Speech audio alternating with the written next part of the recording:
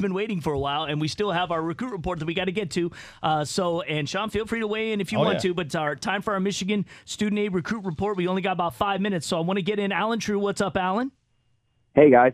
Happy to have you here again. It was good to see you Wednesday. You came out to our Mr. Football presentation. But we got some guys to talk about in the recruiting world, and I want to get to it right away. And Ladarius Jefferson is one of them. We didn't kind of bring it up with him on the phone, but kind of talk about his prospects right now. Yeah, it's funny. The day that we were there on Wednesday, Indiana was in the school and spent most of the day there. And it looked like he was going to change his official visit on December 8th that weekend from Michigan State to Indiana, and then he switched it back to Michigan State. I think Indiana has a shot here because they've offered him as a quarterback. Michigan State staying athlete with quarterback as a possibility, but more than likely some other positions. That said, I still think Michigan State's in the lead. I think that weekend is going to tell the tale of this recruitment. He's going to be up there with all of their committed kids are going to be up there on the same weekend.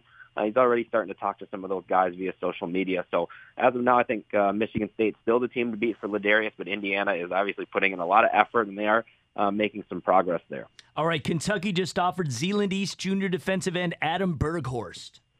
Yeah, they were in the school and saw him, and if you see this kid, it's going to be hard not to offer him. He's almost 6'7" now. 250 pounds, plays on their basketball team, has Division I baseball opportunities, but quickly becoming obvious that football is going to be a spot. And he did play defensive end almost entirely at Zeeland East this year, but this offer was as an offensive tackle, and I think that's where schools are going to start getting interested in him. That frame, he can be, I know these are some big names, but he can be an Eric Fisher, Jake Fisher kind of guy. He reminds me a lot of Ryan Hayes from this year's class, in that he's a three-sport athlete, 6'7" kid that's going to put on some weight and play tackle. So after Kentucky offered him, I think it raised some other eyebrows. Michigan State's made contact. He's been to Wisconsin a couple of times. This is a kid who can pick up a lot of offers over the next few weeks, let alone months. Kentucky loves recruiting Michigan, whether it's basketball or football. It's crazy. It is. All right, what's going on with West Bloomfield senior offensive lineman Javon Foster? He was committed to Central Michigan. There's whispers all year that some bigger schools may come in on him for the same reason we just talked about Adam. 6'6" kids that can play offensive tackle are hard to find. So he decommitted from Central this week. Missouri offered him. Cincinnati offered him. He's going to take an official to Missouri. That's where I think he's going to end up. But Cincinnati's a possibility as well. You never know who else still may come in and offer him. There's been a lot of schools through West Bloomfield, obviously, with the talent that they have. And after kind of being committed and maybe a little bit under the radar all season, Javon's suddenly a hot prospect here at the end of the process. All right, and then finally, Davidson senior running back Tariq Reed.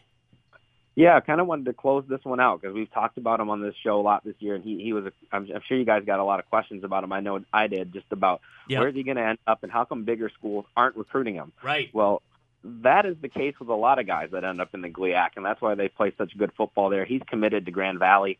And then that's the kind of kid that they've gotten in the past and turned out to be really good players for them. So I think it's a great fit for both sides.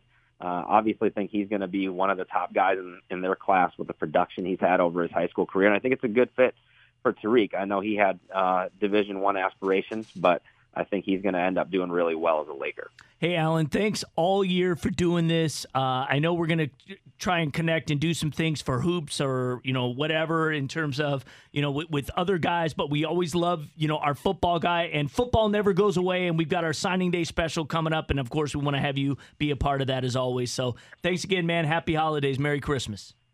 Same to you guys. It's been an awesome year, and I look forward to the signing day special. All right, brother. We'll see you later. AT.